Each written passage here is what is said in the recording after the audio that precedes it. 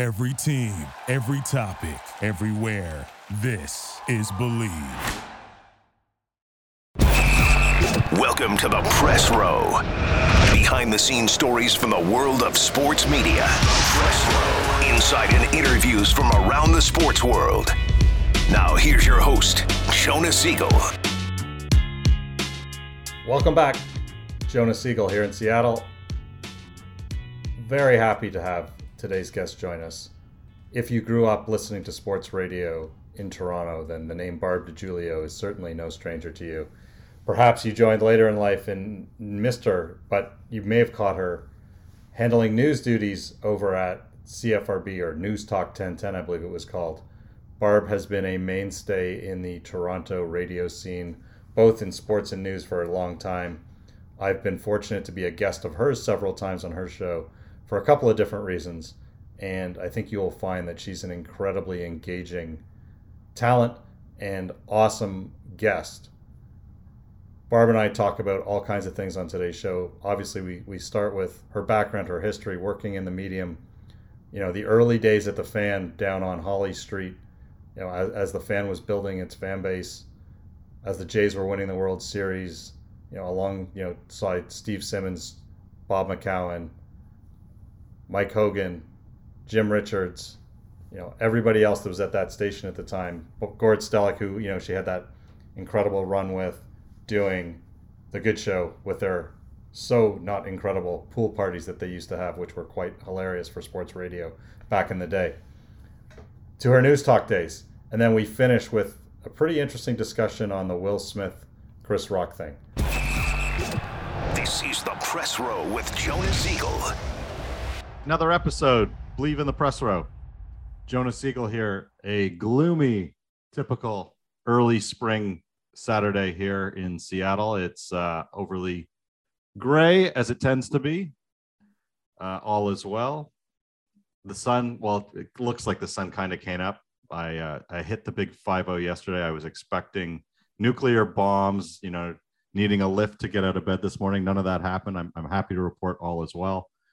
And I am thrilled to be joined with one of my favorite media personalities.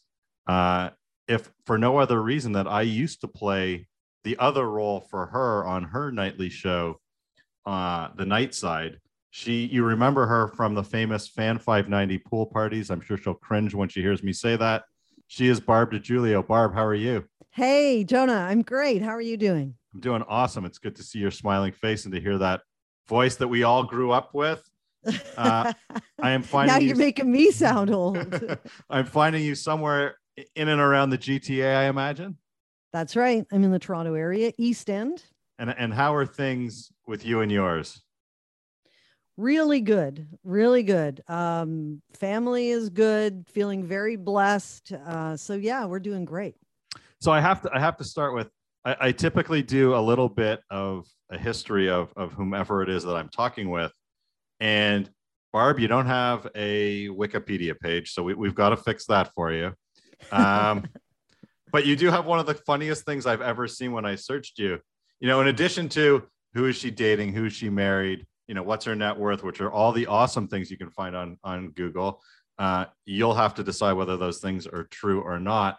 Someone has posted on eBay a 3x5 autographed index card signed by Fan 590 host Barb DiGiulio. That reads, to Glenn, thanks for listening, Barb DiGiulio. Barb DiGiulio, radio host for the Fan, priced at $30 US. So there you go. That is funny. I do not ever Google myself. I don't want to know. Other people are obsessed with it. I would rather not know. I didn't know that I don't have a Wikipedia page. I'm actually okay with not having a Wikipedia page. So I'm good, but that's funny, the autograph. And I always would write, thanks for listening. I find it weird that people would ever want my autograph anyway. But it sounds like it's legit.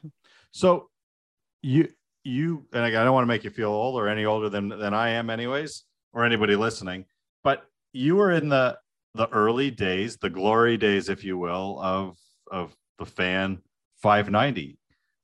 You tell us how you got there and how that all came to be. It's, and I don't say this to make myself sound any younger than I am, but I really started out as a kid. I came right out of college. I got right into radio. You're at Hamburg, correct? I went to Seneca. Oh, sorry. Okay. Yeah. And I always remember one of the instructors at Seneca saying that it would be a great idea for people to start in a smaller market. And I knew somebody in North Bay, and I thought, let me give it a shot. So right out of school, I got a job at a radio station in North Bay. It was like a top 40 station, and I was doing 6 to midnight DJing. And pretty much as soon as I started doing that, my goal was just to get back to Toronto. I wanted to be back because that was where everybody was. That's where I grew up. And it took me about 9 months, but I got back to Toronto. Started at CJCL before it became The Fan. I did traffic and I did news. And then it became The Fan in 1992. So I was one of the day oneers. And Incredible. that's sort of how it started. And here we are. And you were there for quite a long time, correct? 22 years at the Incredible. And you started doing news and updates. So I did news and traffic. And then when we knew they were going to be switching to all sports, I went to the program director, who at the time was Alan Davis. And I said to him, I want to make the switch. I just had this feeling that people in the news department were not going to end up lasting very long, or they would be cut down. And he decided to take a chance and let me do it. So I made the switch to becoming a sportscaster, and then just started filling in the blanks of the sports that I wasn't as familiar with, and just made it my goal to learn as much as I could about everything while doing the job. And in the early days, who were you working with? Well, if I remember, when I was doing sports in the evenings, Dan Schulman was hosting the evening show. I worked with them all. We were all working and growing together. Elliot Friedman was there. George Strombolopoulos was a board op. It's just crazy and of course, Bob McCowan, who you spoke to recently. Joe Bowen was in the newsroom with me. These are just great people who have gone on to have great careers, and we were all kids starting together. And was it fun? Oh, it was a blast. It was fun. We were owned at the time by a company called Telemedia, and we were on Holly Street in Toronto, and it really was like a fun, we were all in it together. Launching Canada's first all sports radio station was just crazy. And we had a great time. Storm and Norman was there. Jim Richards was there. It was great. And were you the only female personality when you were there? For the most part, yes. Mary Ormsby was there. Mary Ormsby was there, and she did a show with Steve Simmons for, I'm not even sure how long. May have been a year or 2 years. It could have been longer. I know Mary, so if I'm getting it wrong, I apologize. But I think I was pretty much the only one, sort of, and especially for that duration. But 22 years is a long run. I can't even believe it, really. And again, I think a lot of people will probably remember you most for being a co-host with Gord Stellick for the afternoon, the Big Show. I think that's what he called it, the Big Show. Right. So, and I forgot to mention Gord Stellick as well, of course. Well, you only talked about the good people. I'm just kidding, Gord. Yeah. No. It's looking back, it's hard to remember everybody. I did some co-hosting. Yes, I was a sports anchor. I didn't even really do that much reporting, but I did some, especially shadowing. Howard Berger. So I shadowed Howard Berger to some Leaf games just because I wanted to learn as much as I could about all of the different roles. And did, as you went to the arena, the stadium, what have you, how nervous were you as a woman in that environment back then? Because you were probably one of a few. Pretty nervous. It was pretty, I would say, intimidating. But of course, like if I'm in the position of shadowing someone like Howard Berger, he was just great, and all the guys were great with me. that I worked with, and very supportive in that. But yeah, sure, it's a little bit intimidating, absolutely. But I always found, even then, players, coaches, very cool, like very respectful. And, I maintain that women in sports, especially in the US, has been around for so much longer. So whenever I would have an opportunity to interview a coach or a player, it wasn't a thing to them. It didn't matter to them. It didn't matter that I was a woman. Yeah. I mean, back then, the Fabulous Sports Babe was a big deal here in the USA. We carried her on the Fan for a while. That's right. And there were others along with her. Linda Cohen has been kicking around, a friend of the show who's been on the podcast as well. She's been around for a long time, as have others. And now with the prevalence of highlight shows, especially on TV and other networks, it's certainly growing. I think a lot of women look to folks like yourselves as pioneers for the equality that's happened today, which is a really positive thing. Does that come up in your teaching? You do some teaching now at the College of Sports Media. Plug for our mutual friend David. Does that come up in your teaching at all? The role of women and how women are treated at all, or not so much? So this is my second teaching gig, and I taught for a while at Centennial College as well. I'm going to say, because I haven't been doing this current round of teaching that long, it certainly comes up a bit, but not a ton. It did come up a little bit more with my previous teaching, but it just depends on the group that you have and the dynamic. I mean, I've got, so I teach 2 classes right now, and I've got, trying to think, I've got just under 40 students, and I've got 3 women in one class. It does come up sometimes, but I'm going to say not that much, which is kind of nice that it doesn't come up as an issue, because, and it's great to see that the students I'm teaching, the guys are all very accepting and supportive of the girls. So I'm glad to see it's less of an issue. All right. So you run a stint at the Fan, a career at the Fan, 20 plus years, which is incredible. Thank you. Remind me, I haven't done my homework. Guilty as charged. Were you exited, or did you leave on your own? Oh, no, I was exited. Okay. You were part of one of the big cleanses. I'm trying to think how many people, unlike others who can rhyme off exact dates, and I tend not to dwell on that kind of thing. But I do remember, so at that time, the Fan had been bought by Rogers when I was Rogers, when I was about 10 years in. And then we were brought to a building, and the sportscasters then suddenly became sportscasters for Rogers as well. So we were sportscasters on 680 News. So that day there were, so I was let go. Well, the one thing that does stand out in my mind, there were 3 women let go, 2 of them from 680 on air, and then me. I'm trying to remember how many other people. I don't know if it was a big blowout. I actually don't think it was one of those, like the Bell thing that I was involved in last year was more of a big blowout. So you get let go from Rogers, and voila, you end up at News Talk 1010. Voila. If only it was that easy, correct? To be honest, I thought once I was done at the Fan, I thought maybe the broadcast chapter was done for me, and I was okay with it. It just kind of felt like, okay, maybe this is it for broadcasting. And I was off for a few months, not that long. I was off for a few months, and I was asked to be on a podcast with Humble and Fred. And I went on their podcast, and I was, their show, and I was a little bit nervous about it, kind of like I am today, because I haven't done anything like this for a while.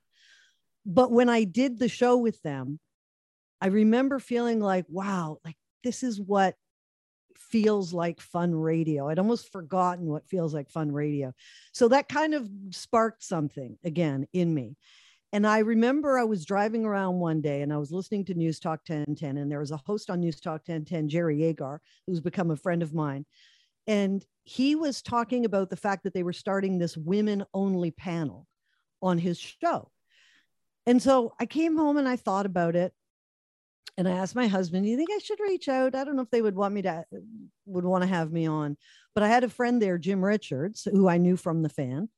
And he was hosting there, and I reached out to him and he got me in touch with the producer, and I started doing some guest panel positions with Jerry on Jerry's show.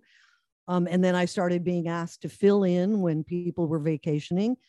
And so I started doing that. So if I was let go, say November, and I think it was 2013, the winter, a few months later, I started doing stuff with 1010. And I was filling in. And then in August, they asked me to be on this show, The Night Side. And that was it. And I was there for about 7 years. Yeah. And according to the little research that I did, 1,046 episodes of The Night Side with Barb DeJulia. Really? Well, that's what I'm looking at in front of me, 1,046. And I believe I was actually, some idiot from Seattle was on at least 2 or 3.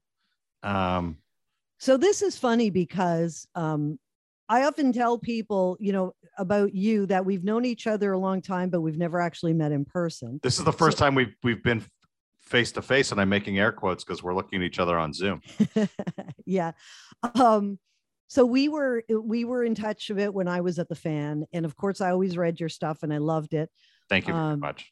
Yeah. And then when I was at 1010, remind me of the order, but I feel like you reached out to me when your son had a health scare.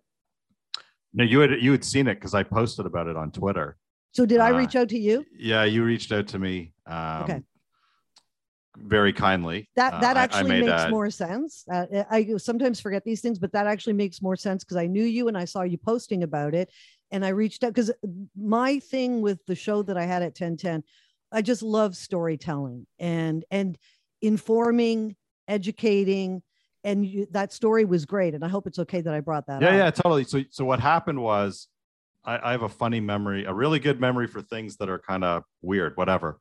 I have pinned to my Twitter account at YYZ Sports Media a picture of my son after he woke up after being in the ICU for a week watching a Maple Leaf game.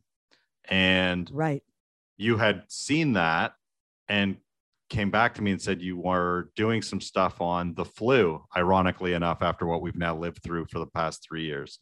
Topic for a different day. I'm mildly convinced that he had one of the early year and a half early cases of COVID. Not really, because the symptoms were eerily the same. He went from 0 to ICU for a week in like 6 hours. And so that's how it starts. So you reached out to me and said, wow, like, I'd love to hear more. That could be a cool thing for The Night Side. So that's how we originally connected. So we had you on and the story was great. And with Jordy, with my son. Yeah, that's right. Yep. And after that, shortly after that, I guess, when the pandemic hit, I mean, you were in Seattle and things in Seattle seemed to be happening faster than they were happening here. But you were kind enough to come on with us. You were sort of like our Seattle guy talking about life and how life had changed and what was going on and how weird things were. I had literally just come home from Japan. And my kids had been sent home from school that day. And we were told it was a 2-week hiatus. We were all told it. And I believe your producer was Ben. Does that sound right? That's right. Ben. Yeah.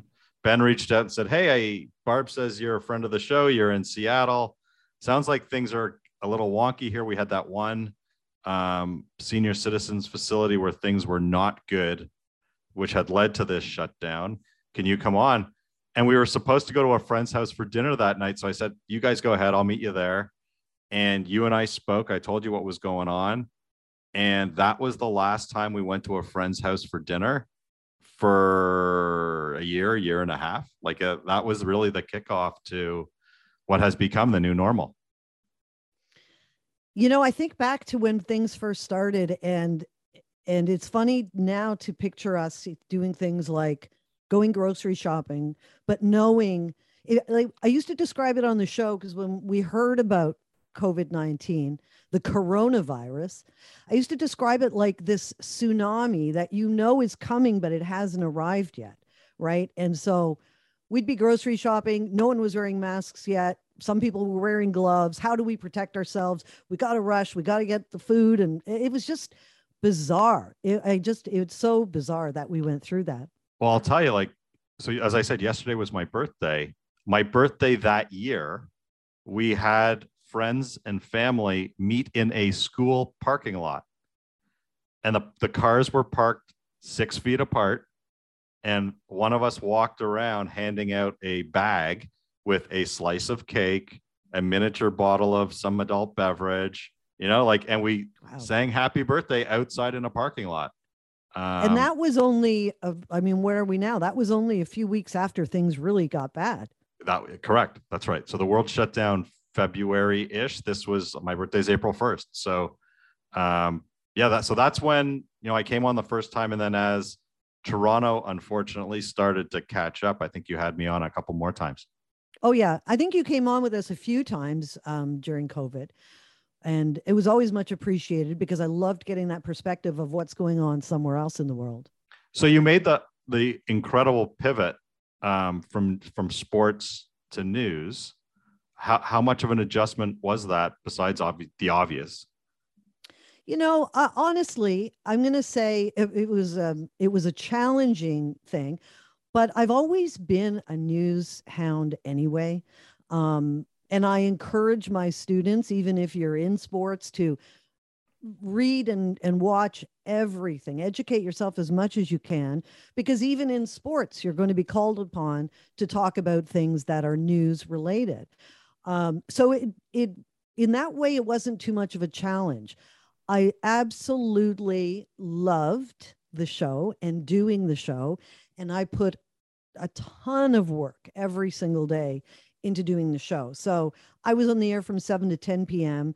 and I was probably sitting down at this desk for 9 or 10 in the morning, looking for stories every single day. It was exhilarating and it was exhausting. So when it ended, it took me a couple of months just to kind of decompress from all of that, because I was in this sort of wheel of nonstop work. And when it all just suddenly stops, you kind of have to readjust and try to figure out, even what you're going to do with your time. So at your heart, were you growing up a sports fan? I grew up a huge Leaf fan. A little bit into Jays. We all kind of got on the Raptors stuff together, but really a big hockey fan growing up was my main thing. And I played sports too when I was in school. And how awesome was it being at the station when the Jays were really good? It was awesome. And it was weird because it was when we first were getting going, right? So it was like the glory days, but you didn't have enough of a runway to the glory days to appreciate how glory they were. You know what I mean? It's like after that, then it was kind of a bit of a crash, but it was amazing. It was amazing. And are you, like, a lot of people who I talk to won't readily admit that they're sports fans. Like you just said to me, I grew up a Leaf fan, a hockey fan. Are you still a sports fan today? Like, do you watch? I am a sports fan, but I'll tell you, one of the things that came out of working at the Fan, believe it or not, and I should have mentioned this earlier, is I grew to love football. And I love NFL football. It's not that I don't like CFL football. I'm not going to trash the CFL or anything like that. But so absolutely football, we watch all the time. We love the San Diego LA Chargers. And, I follow all sports, but I wouldn't call myself a fan of every sport. And I feel like working in sports radio for so long kind of takes you out of that. It becomes, and I always have to remind my students, when you're talking about the Leafs, when you're talking about the Raptors, it's not we, it's they, right? You're not part of the team when you're reporting on the team. You are trying to be objective. And maybe so many years of being objective pulled me out of that, being a big fan. I mean, the Raptors championship was just infectious, right? And I've got two sons, and especially my younger son has always been into basketball, really into the Raptors, and that was a lot of fun. So stuff like that, I'll go through and enjoy, but I don't really view myself as a big fan, as much as an observer, I guess. Then or now? Now, I mean, I'm a fan of the Chargers, but I wouldn't I'd sit and watch every single Leaf game. I mean, I follow what's going on with them. I just kind of keep an eye on things. But if you're sitting watching the Leaf game and they score a goal, I'm not jumping off on the couch. I'm not jumping off the couch. Interesting. No. Yeah, no, actually, my husband's a Bruins fan, so I'm not really allowed to talk about the Leafs in this house. So how does a Bruins fan Toronto girl end up a San Diego, LA Chargers fan? There's really no rhyme or reason, Jonah. I don't know. I think, you know what? Come on, tell me it's the uniforms. Let's hear it's the uniforms. I'm calling HR. Okay. No, you know what? When I was working in sports, I actually initially started following the Eagles and thought I might be an Eagles fan. And then when... Sounds like a Mike Hogan influence there. Mike Hogan. There's another name. I feel badly for anybody I haven't mentioned. Mike Hogan, absolutely. Eagles fan. And then I guess when my husband and I got together, and he was a Chargers fan, and then when our kids were little, we would just, it just sort of became a thing. And Phillip Rivers and, that becoming that sort of thing where you follow the team and you follow the players. And I'll be honest, when he left, I thought, okay, maybe that's it. Maybe we're not really going to be into the Chargers anymore. I'm not going to be as interested. But of course, they have this great young quarterback, Justin Herbert, who's very exciting to watch. So yeah, my love for it still remains. So we'll pivot. Okay. Did you watch the Academy Awards the other night? Oh, I was hoping you were going to bring this up.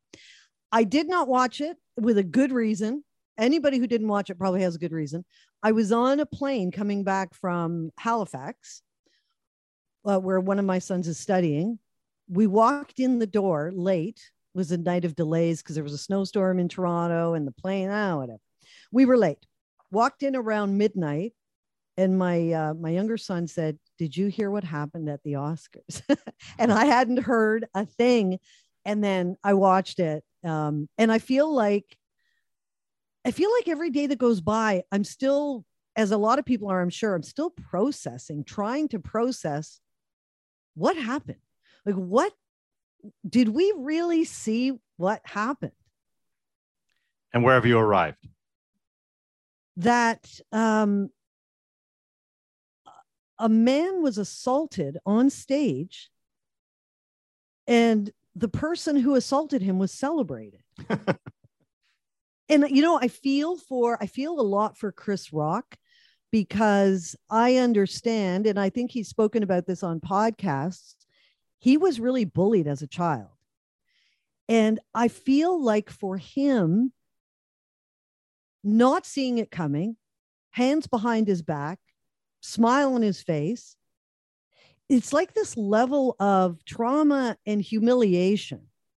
And I think a lot of people are in his corner, but that's got to be, and I think he handled it very well. I can't get over it. I mean, were you watching it? Yeah. So the benefit of living on the left coast is, one, East Coast sports typically come on at 4:00. Right. So on weekends, it's great. Like it's Saturday morning now here.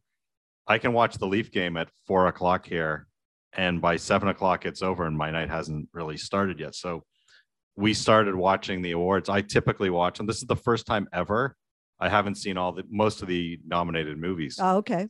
TV is so good. Air quotes around the word TV, because I'm not sure what we call streaming services, if that's TV anymore, but TV is so good. Who the hell needs to go to the movies, especially with the pandemic? So I've always watched, and I've always had a rooting interest, maybe a bet or two in a pool as to who's going to win what. So I always watch, and I was watching, and we were having dinner, and I thought the TV glitched. So take me through it if you're watching it live, because before I even saw it, I had already been told something happened, and I kind of knew what happened. What goes through your mind as you're watching that live? So the first thing that happens is you hear nothing. So the minute you hear nothing, you're like, did the TV glitch? No, because the video is live. So when you hear the audio, it's like, oh, somebody just dropped an F-bomb, right? Somebody's swearing. And then you're like, well, this is the Academy Awards. Like this is all scripted. Like nothing goes off script. Excuse me. And you're just looking at Chris Rock's face, and you can just tell that something ain't right. And then when Will Smith walks back to his seat, and off camera is dropping F-bombs very loudly, and you can just tell by the tone of his voice that this.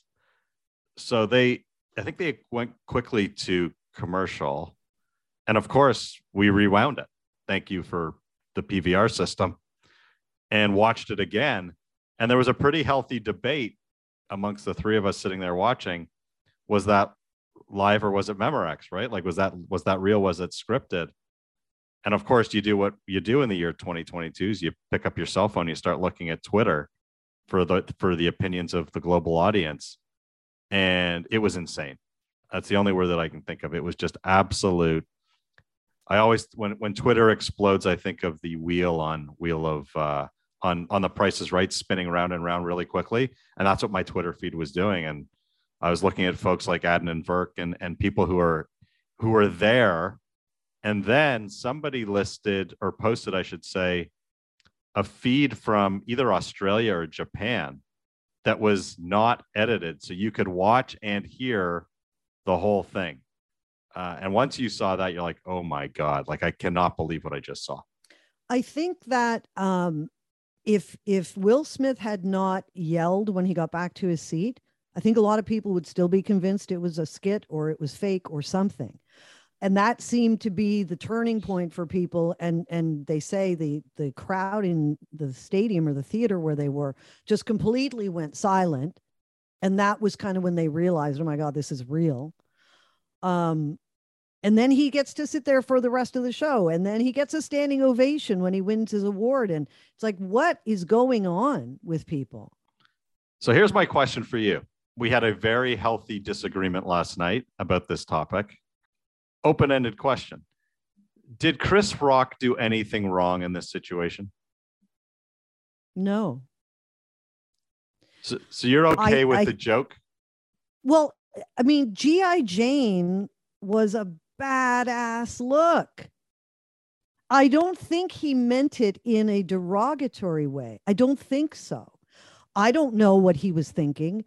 I think that if you are front row for a comedian, you're ripe for the picking, right? I feel like that's sort of a thing that was understood. And I just don't think, especially if he didn't know about this condition that she has, alopecia, I don't think he meant it in a bad way, but I don't know.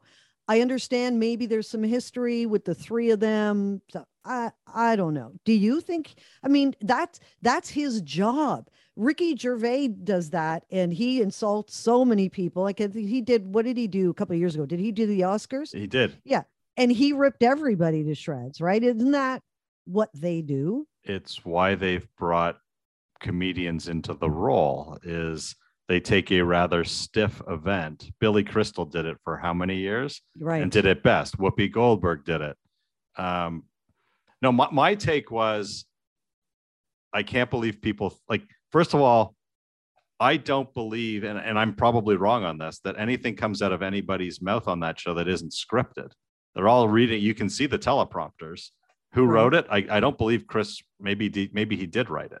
I think that, I'm not sure if you heard, but Howard Stern was all over it the next morning and basically came out and said, first of all, it was a bad joke. Second of all, it wasn't really, I mean, he compared Jada Pinkett Smith to Demi Moore, who's one of the most beautiful women in the world. What's he complaining about? That's kind of where I came from. I was in the minority at the table last night. Everyone else. What were they saying? What did they think? How dare he joke about her with this condition? And while this wasn't entirely his fault, but for him doing this, we wouldn't have ended up in this place. And I can't disagree with that, but I don't think this was his fault at all.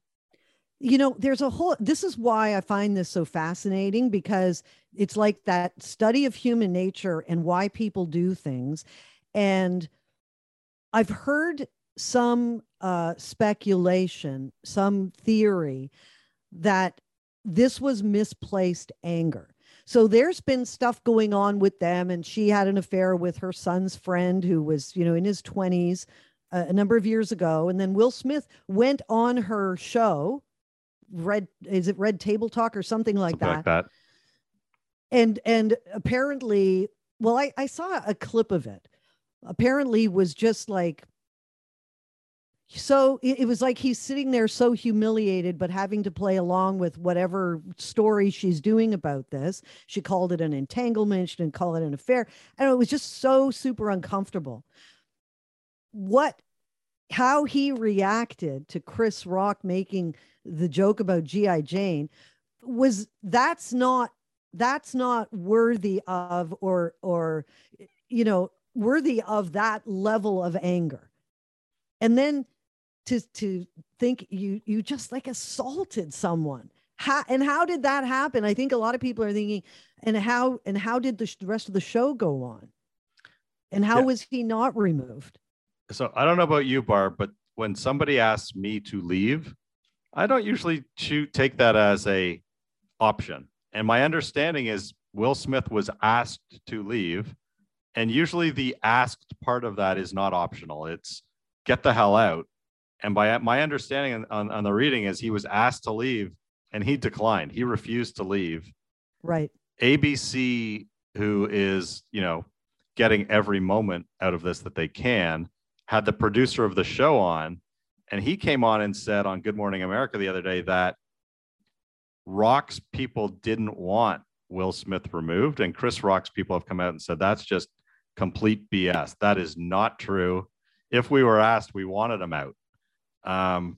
This just seems like a pile of crap, and I don't know how you ask somebody to leave in that situation and they get to refuse. And then he becomes this celebrated, everybody's crying, holier than thou after he's gone on national TV and assaulted somebody, dropping F-bombs. And here we are. And then goes to these after parties and is dancing and having a great time. And Chris Rock's people, I think, said, well, Chris Rock was, I guess, very clear. No, I don't want him charged. I just want to leave. But they say, as you mentioned, nobody said anything to us about removing him. Like, Chris, don't put it on Chris Rock. Don't make him the reason why you guys failed to properly handle this situation. Who else would get away with that? And why? Because it's Will Smith. Did he get to stay? The worst part to me is that for 5 minutes, for a year, for 5 years, for 20 years, for 50 years, anyone else that won that night will never remember anything about any of the movies, about any of the presentations, about any of the speeches, about any of the awards. This will be the Will Smith award night.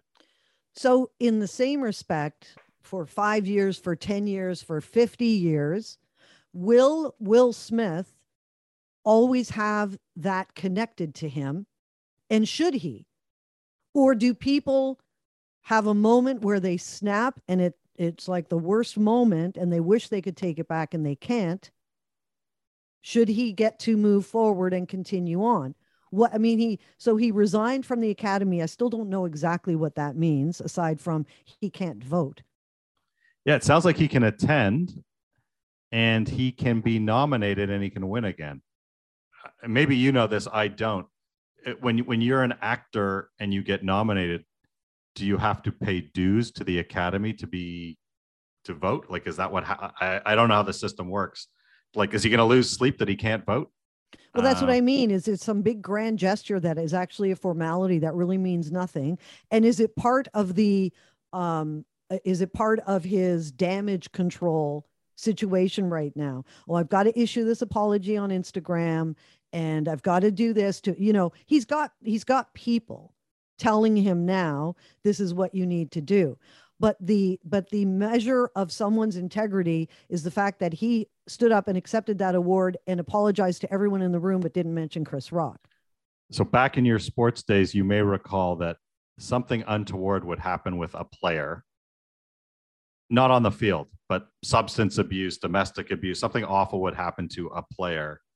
And before the league intervened, the team would suspend the player. Right. And then the league's response would be, the team's taking care of it. We're good. So it seemed like him resigning from the academy was his team's attempt at dealing with this before they levy whatever punishment they're going to. It's hard for me to believe and to warrant that he doesn't get another shot down the road at some point, that this, he should carry this for the rest of his life. That seems like a pretty steep punishment. It seems to me right now his apology is based on the fact that everyone's saying you didn't even apologize to the guy. So now he's apologizing to the guy. I'd like to think that at some point there'll actually be a meaningful, heartfelt apology, and we'll all go on, to answer your question.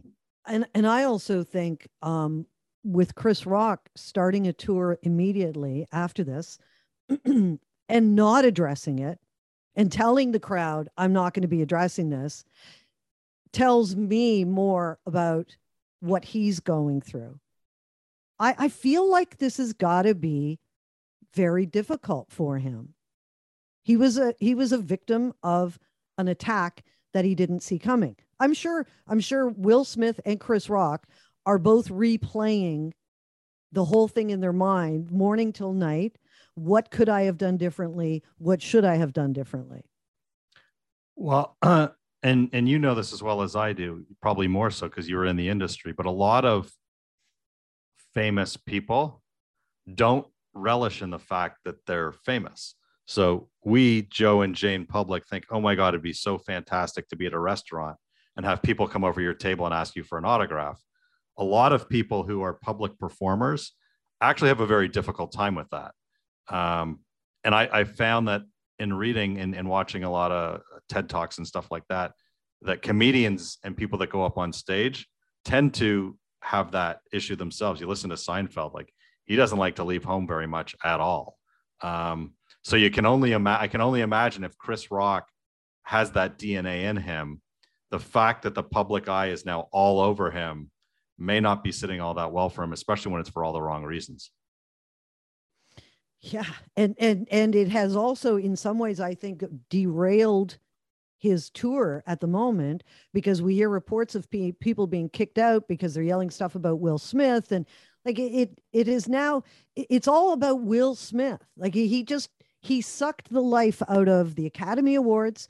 He took all of the attention off of the people who won and deserve to have the attention on them. It's affecting everything. And it's just so over the top that it could be about a joke that, as many people have said, would have been forgotten. It was not, I don't know. I would guess comedians do a lot of jokes in poor taste. You try stuff, some works, some doesn't, right? They're not all going to be great. And was it worth all of that? It just seems like it's so over the top. It's hard to believe. So if you had produced a movie that Will Smith was in and it was sitting in the can waiting to be released in the next 6 to 8 months, would you release it? That's a great question. I thought you were going to go was the movie was yet to be made. But if let's start with the one that's been made. It's been made. Okay. I mean, so much is sitting on the shelf waiting to be released. I think you have to wait to see how it plays out, because it's a few weeks from now that the Academy apparently, I'm not sure why it's taken them so long. They saw what happened. We all saw what happened. What investigation? What are you going to investigate? But I think you would wait for sure until after that point, because then it becomes a thing where, are you going to lose sponsors? Are you going to lose, the sort of perception of your brand and all of that stuff that people worry about now? So, and that's an easy one. If you've got a movie in the can, I think you could wait a few weeks to release it. Well, okay, so we'll come to your second point, but let me go to where you just went. Sure. What can they do to him? Oh, if they strip the award. Oh, I don't think, yeah. I don't, They're going to strip the award. They're going to ban him from ever being nominated again. Like, what are they going to do to the guy? Fine him? Like, I know. I mean, it's a great, great question. Does it go back to, should he have just been charged for the assault like anybody else would be? But I don't think they can do that. So they're going to come out. Well, the Academy can't. I can only imagine what this group of Academy looks like. The fine gents from Ernst & Young or whoever it is that walks out with the suitcases with the votes tallied. I can just imagine what this group looks like. What's at their disposal? Like, what are they going to do to them? They'll do something besides a reprimand. I don't know. Do you ban him from a certain amount of shows for a number of years? But you know what? How likely is he going to want to go back and sit in the audience? Well, the next time a comedian is on stage at the Academy Awards and Will Smith is sitting there, you think he's going to be left alone? I certainly hope not. I would hope he would be just, not that he should be targeted, but he shouldn't be off limits. You don't just do that kind of thing and expect it to be okay. And I think that's the weird part of this. That night in that auditorium, for some reason, it was okay. So you're now going to shoot a movie and your casting director tells you and has been telling you that Will Smith is the ideal actor for the lead role. You going to hire him? Not right away. So if the movie has to be made right away, I think I'm going to look for alternatives because of all the noise around this, because I think that Will Smith probably needs some kind of break to deal with stuff. I'm just not sure I'm getting someone who is ready to jump back into work, and I'm not sure I want all the negative press around it. But then again, another weird thing is, as I'm thinking these last few days, is it weird that Alec Baldwin's shooting a Christmas movie? Like, hopefully with no firearms. Again, we still don't know exactly what happened, but it's so bizarre, even from his point of view, to jump right back in. A woman was just killed and you're dressed as Santa. Like, it's just so weird. So I would say that I completely agree with you. It would give me a lot of pause if I was in charge of that movie. But I 100% believe his agent got calls since saying, where are we on that script? Or have you thought about that script? Or I'm sending you a new script. Do you think so? Yeah, I think that's the nature of the business. 100%. The guy, I mean, forget the incident for a second. They always show you what somebody's value is pre and post Oscar. His value just without the incident goes through the roof. He's now, if he wasn't before, one of the hottest targets in Hollywood. So people can't help themselves. Let me also add, kind of going back a bit, I also hate that the way he did his speech brought the Williams family into it. For sure. Can anyone have been not associated with what you did? But now it becomes a thing where, oh, I'm like the guy I played in the movie. I'm protecting my family. Don't attach them to this, the Williams sisters, and yeah, the whole thing. But you see how, and it's interesting. This has been such an interesting discussion. There are so many different elements to this, and it was something that happened in seconds. Well, it did one thing. It generated buzz for an event that was pretty much dead. I guarantee you, no matter what time you walked in the door of your house, your son has never said to you, or would never say to you, "Do you hear what happened at the Oscars?" I've never ever heard that, and I don't even think he was watching. I don't know if he was watching, but probably saw it on social media. It was everywhere. Yeah. Well, I don't know how old your son is, but I will imagine TikTok is no stranger to him. The action on TikTok, the people now using the audio is everywhere. It's pretty hilarious. And I will pivot back to sports by saying that there is sheer brilliance and genius at the Seattle Kraken NHL hockey team. They were playing the Las Vegas Golden Knights last night, and a fight broke out, a rarity in the NHL these days. And as the fight started over the PA system, they started playing the jingle from the Fresh Prince of Bel-Air. Wow. Which is just so smart. It's so funny and so smart. And it's just also an indication of how this is just going to hang on him like a bad smell. I know, but somebody obviously said to themselves, the next time there's a fight at the game, we got to play this and see what happens. And it's all over. So that is just hilarious. Did the crowd love it? Loved it. How could you not? Yeah. It's funny. Well, it's been awesome chatting with you. It's great to finally see a face, because when I was on the radio show, it was radio and we didn't have that. This was really fun. We've talked on air, off air numerous times, and really enjoyed getting to spend some time with you this morning. Yeah, me too. And I'm glad we kind of went in that direction, because as someone who's used to being the person to ask the questions and not have questions asked of me, I loved also being able to just have that conversation, because that's sort of more in my wheelhouse than being the subject of whatever we're talking about. So it was a lot of fun. It was really great. It's finally nice to see you in person. Well, there is method to my madness, everybody. I have been working very hard to try and get Barb to join me here on the podcast on a more regular basis and to help me with topics and interview guests. So I'm hoping that this episode will lead to more down the road. Yeah, we've had some talks about it, and I think we're gonna give it a shot. Go try some different sort of things, but still following the kind of show that you've been doing. It's a nice way for me I'm slowly starting to get my foot back in, testing the waters, and this has been a great way to do it. So thank you. Well, it's awesome to see you. It's great to hear your voice. Thank you for your husband for helping out with the audio side of things this morning. And good luck to your students. I think they're finishing off their year here shortly. And we will see you next time here in the press row. Thanks, Jonah. Huge thanks to Barb DiGiulio for joining me today in the press row. Hope you caught that at the end. Barb is now going to be joining me as a co-host on the show. Super, super excited to see where that goes. I've enjoyed getting to know Barb over the years. And as I said, humbled by the fact that she's agreed to give this a shot. I think she and I are going to make an awesome team. Please subscribe anywhere you do listen to these shows, and feel free to reach out to me at jonah@yyzsportsmedia.com. My DMs are always open at yyzsportsmedia on Twitter, and look forward to hearing from you if you want to be a guest, if you want to advertise. Until next time, thank you very much.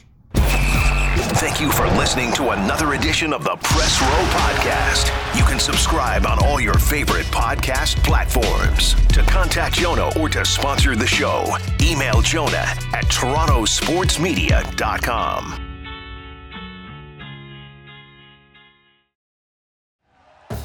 Thank you for listening to Believe. You can show support to your host by subscribing to the show and giving us a 5-star rating on your preferred platform. Check us out at Believe.com and search for BLEAV on YouTube.